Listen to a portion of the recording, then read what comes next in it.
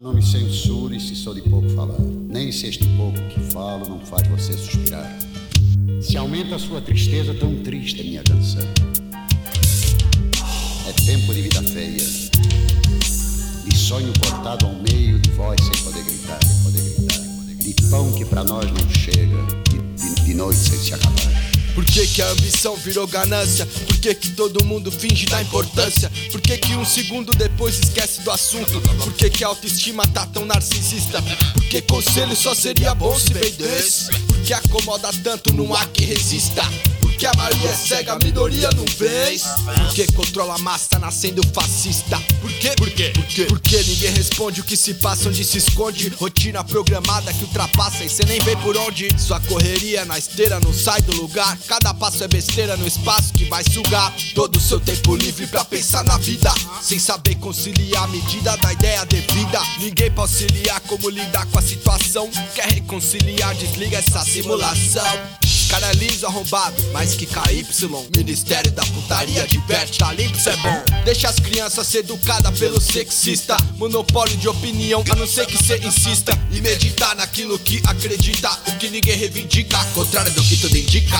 Explica o que cê versa, meu que causa insônia, ladrão. Quem que desconversa no merchan, que passou, né, Abrão? Propaganda em pessoa, que tanto caçoa, chama atenção pra desviar do que a música soa. Essa vibração, seu vibrador desconhece, não tem prazer com a distração que seus produtos oferecem.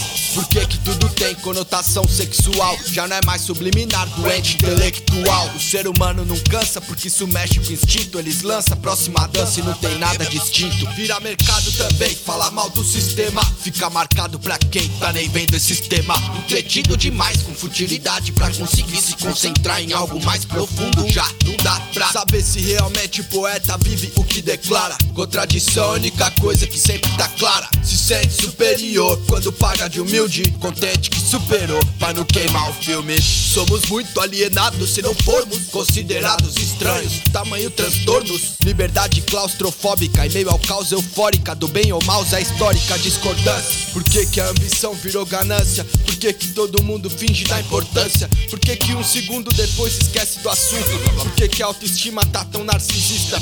Por que conselho só seria bom se vendesse? Por que acomoda tanto, não há que resista? Por que a maioria é cega, a minoria não vê? Por que a comparação gera disputa e pede a vista? Por quê?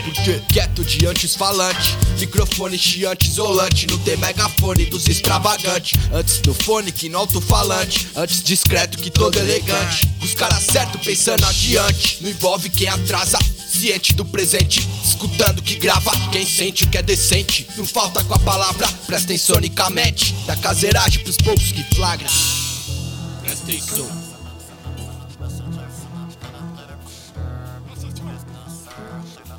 Por quê?